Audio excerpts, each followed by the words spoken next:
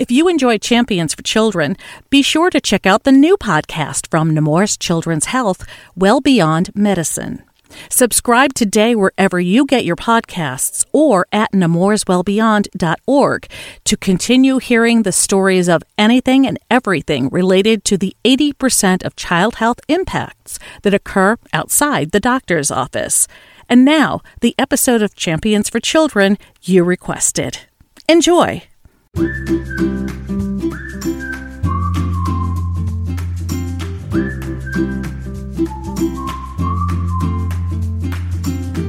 I'm Kim Reblock. I'm the Senior Director of Nursing for Perioperative Services.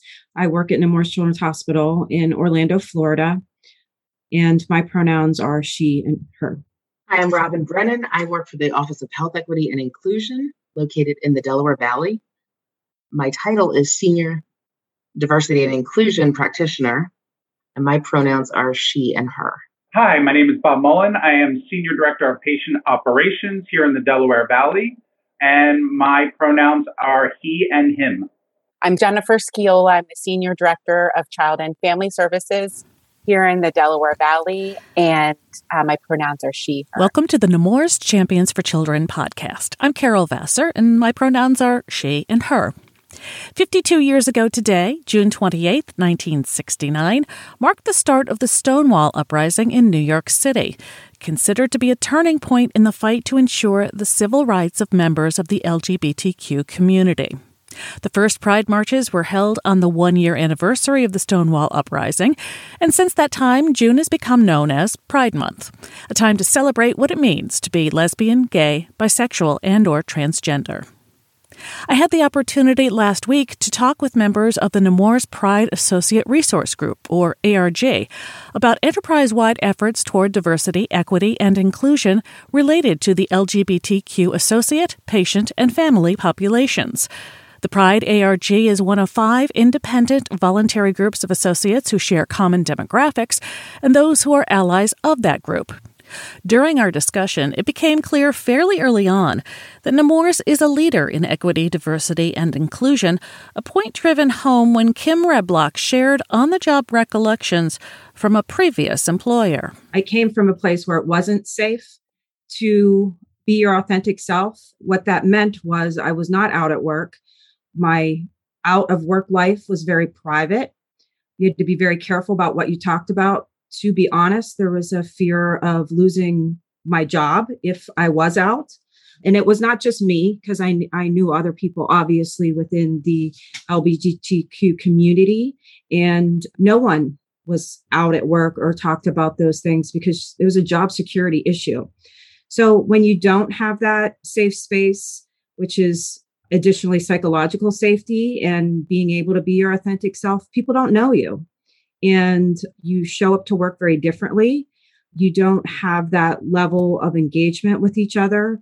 And so the folks that can talk about their home life and have camaraderie had a very different relationship. And the people that did not feel safe talking about that were kind of, you were left out of many things because people thought, oh, they don't want to participate or they don't want to talk to us. They don't like us. And it was really because there wasn't a safe space to have those conversations. And so there was really segregation, which leads to people not working as well together, not understanding how you show up, that, maybe it's a bad day. How can I help you? How can I, help you stand up? What can I do for you?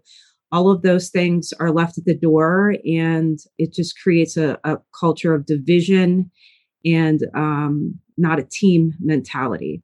So what was it like when you walked through the doors at Nemours? Did you know what the culture was like?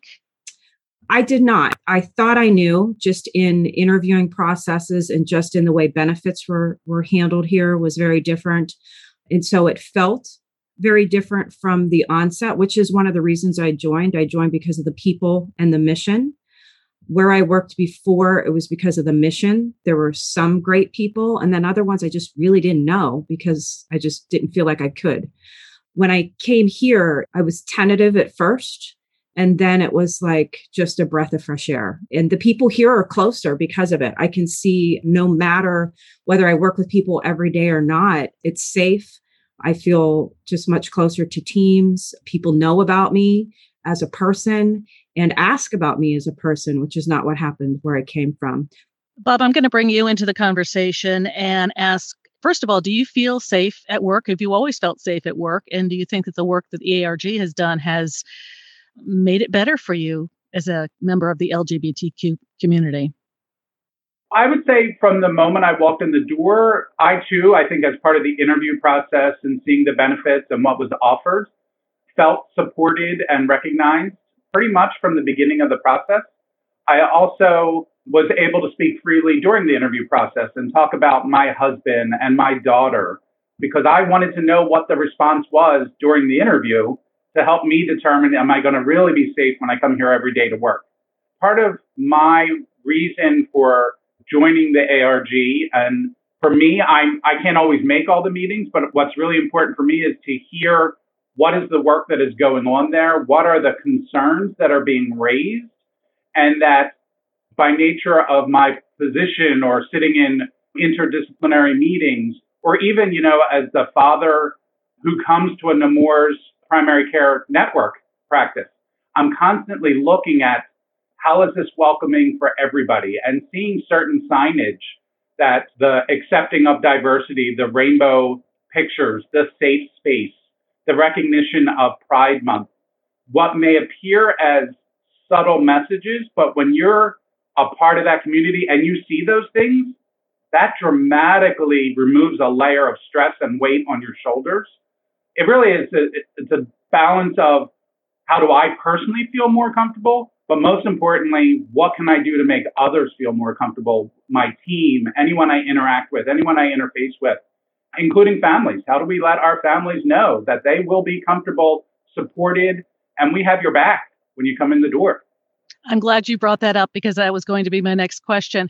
How do you work with families and patients even to raise that level of safety, to make certain that people are aware that they're in a safe space when they are patients and families?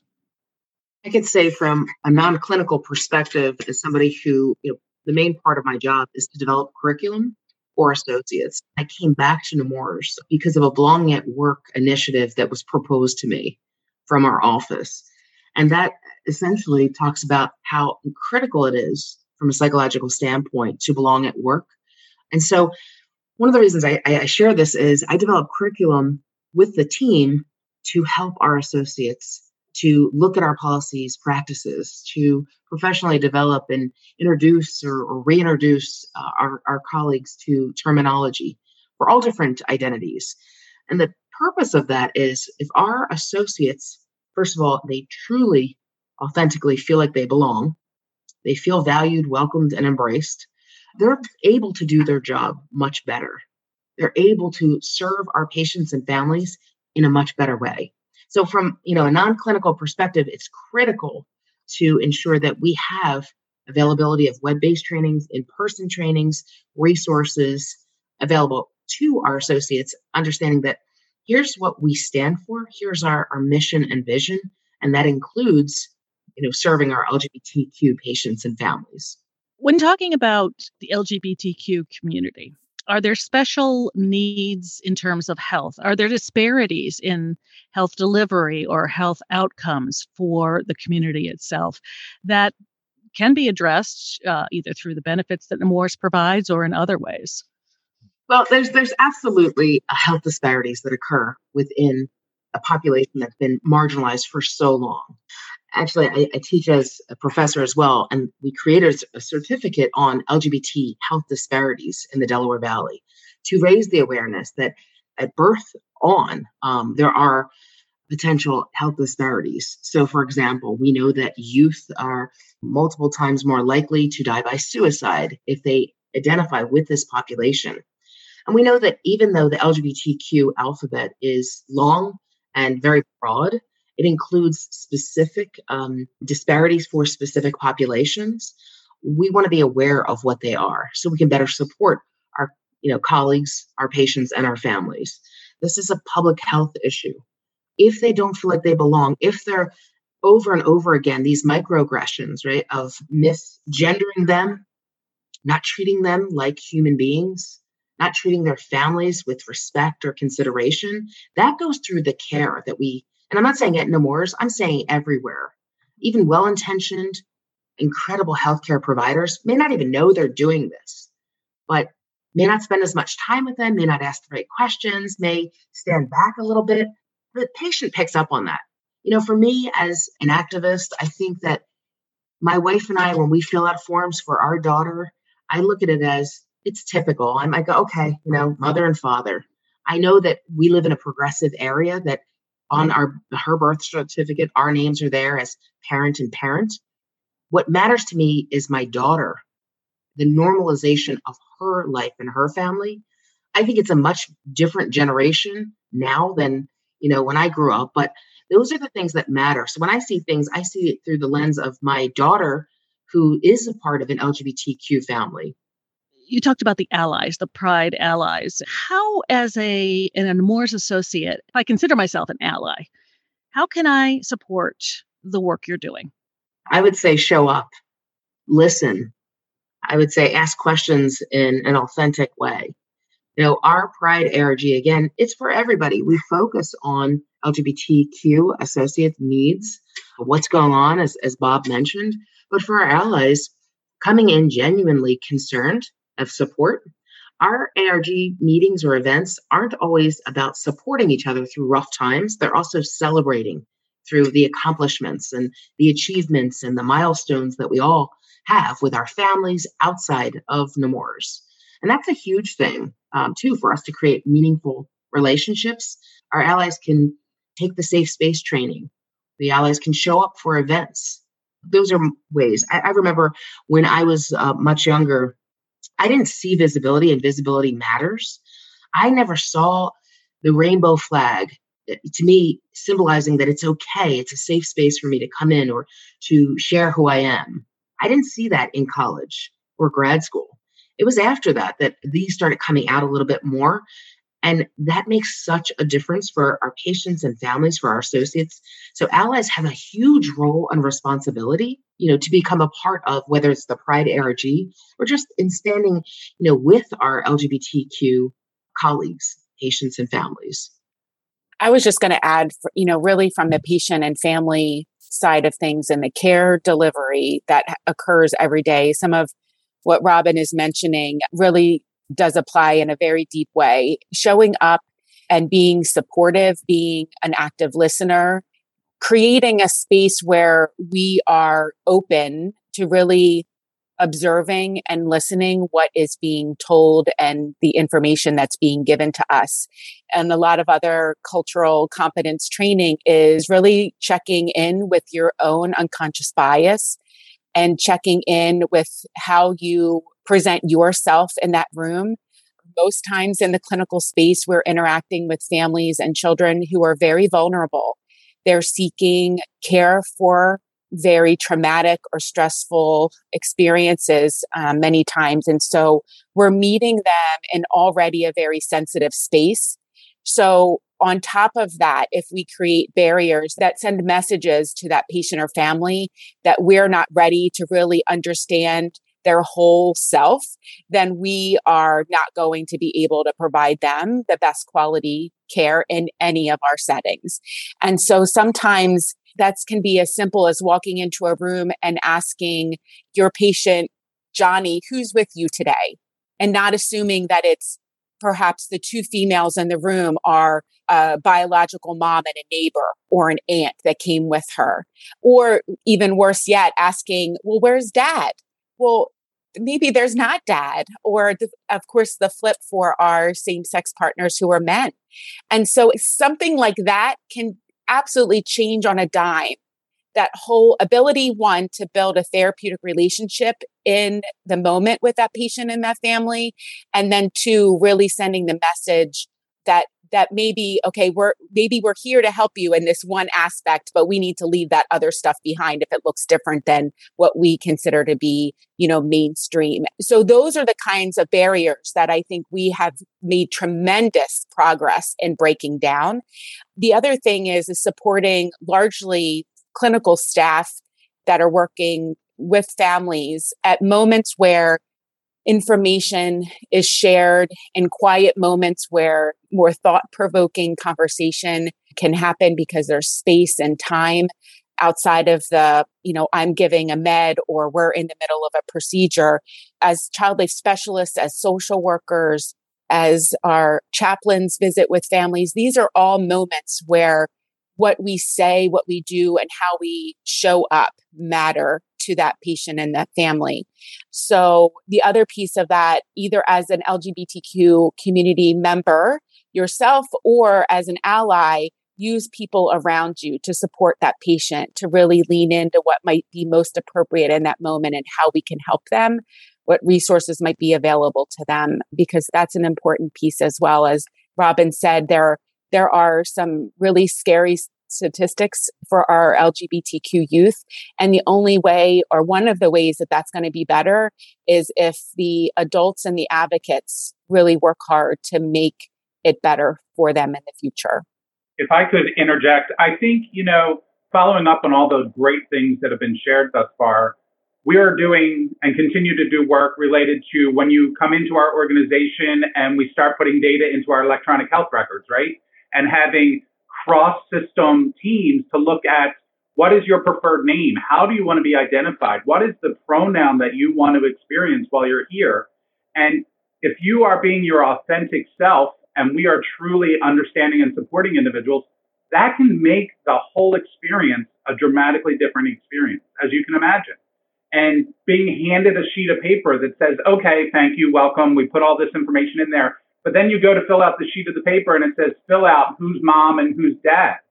That can be a very deflating experience. So we are still working on how do we ensure preferred name and pronouns are very clear for everyone that interacts and engages with families on the phone, in person, when scheduling an appointment. And the work to look at every form that we would hand to any family at any point in time, is that consistent with what we're trying to do? Because again, that experience to see parent one, parent two, and not see mom or dad, and as an individual, again, who comes into the system, there's nothing more deflating than having to cross out mom and write like Papa, right? So it's Papa and Dad. What would be really helpful here is if guardian one, guardian two, parent one, parent two. And I think that's really important because both as a patient and family of the service, being at the teams and are part of the teams that can help fix this and address that in the moment, in those conversations, I think are great experiences. And I think it closes that loop on you're able to be your authentic self while at the same time, you're making an impact and doing everything you can to make someone else's experience even better the next time they're in that process. I think I heard two of you talk about the recruitment process. And when you were recruited in or you were interviewing with Nemours, you had your radar going about whether or not you would feel safe in this environment.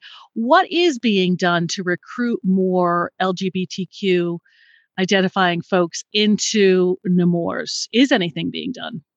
So for right now, there is more that needs to be done without a doubt. But I think for me, when I came in 2012, the biggest piece that was impactful is that when I was recruited, it didn't stand out in any way when I mentioned my wife. Nobody paused. There was no awkward moment. Things just kept flowing. And that's not the case. And to Bob's point, when you say about not having mom and dad on the form, you pay very close attention when you answer a question, my wife, and then there's a pause. And there is a quick assessment that's done that tells you, okay, this might not be a safe place. I need to walk that back and be very careful what more I share and how open I am. And that didn't happen in any of the recruiting, any of the interviews. At the time before marriage was legalized, the same-sex partner was a part of the benefit package, which was something that was absolutely mind-blowing to me and where I came from. And that was discussed, whether they knew that I had a same-sex partner or not. So I would say acceptance is how I felt when I came in 2012 to your point of recruitment, we need to be driving towards truly recruiting in all types of diverse populations.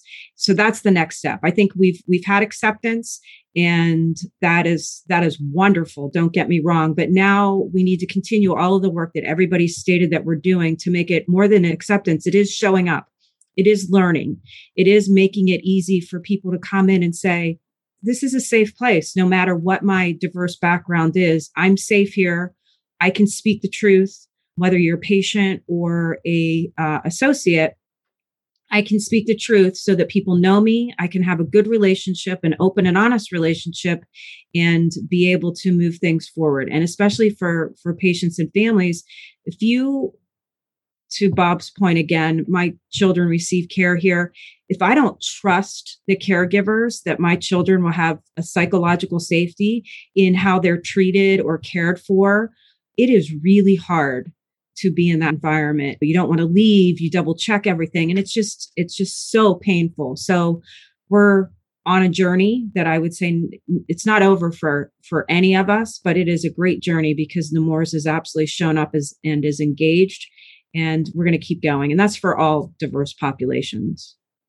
Robin. I'll also add that, when LGBTQ folks are looking for jobs, they do their research, right? They look at competing healthcare organizations. What are the benefits? When I started in 2011, there were domestic partner benefits in Delaware. That was kind of unheard of at that time.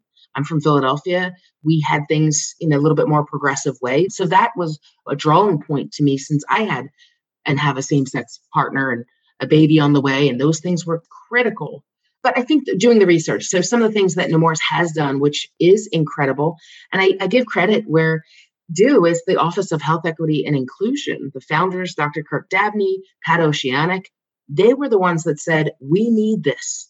Let's start small in the Delaware Valley because that's where they were located. Their goal was enterprise-wide, but they wanted those quick wins.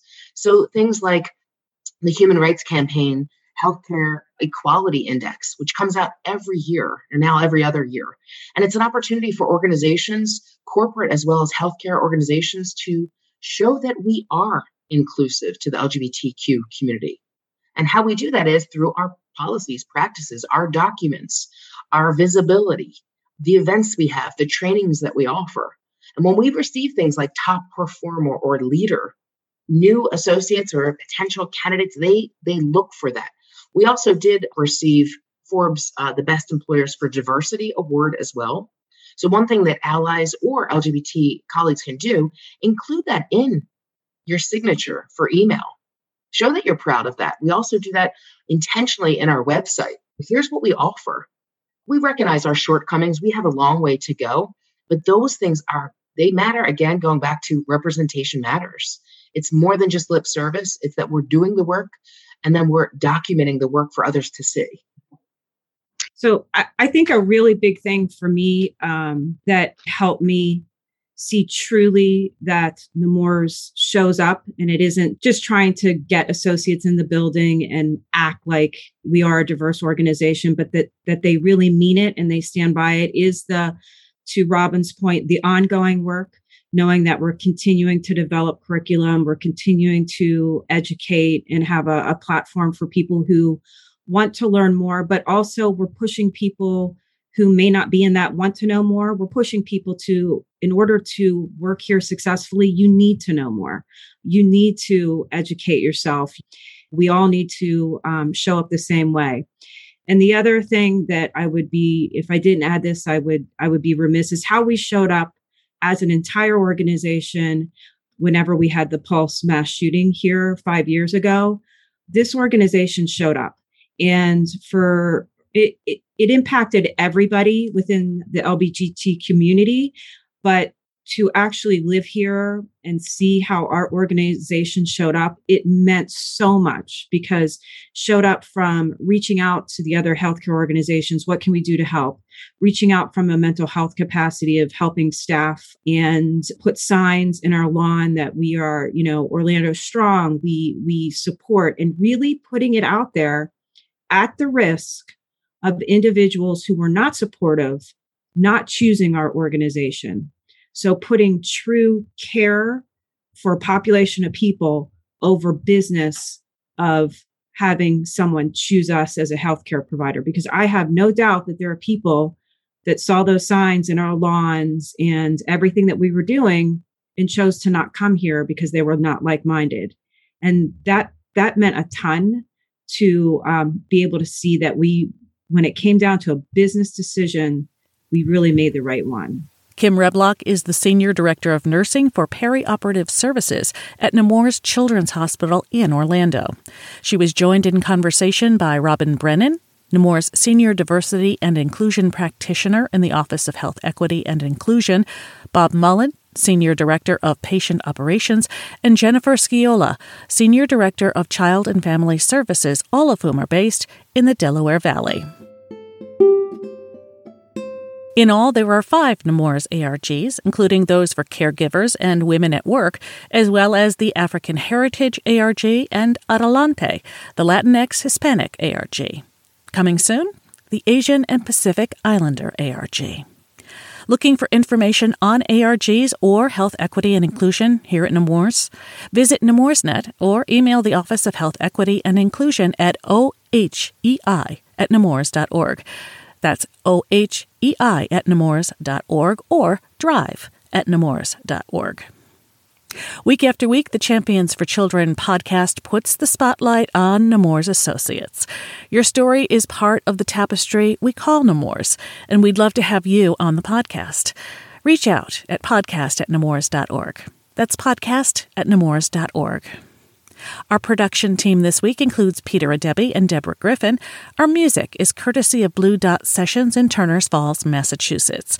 The podcast is available on Nemoursnet and the Nemours Now app, along with your favorite podcast app and your smart speaker.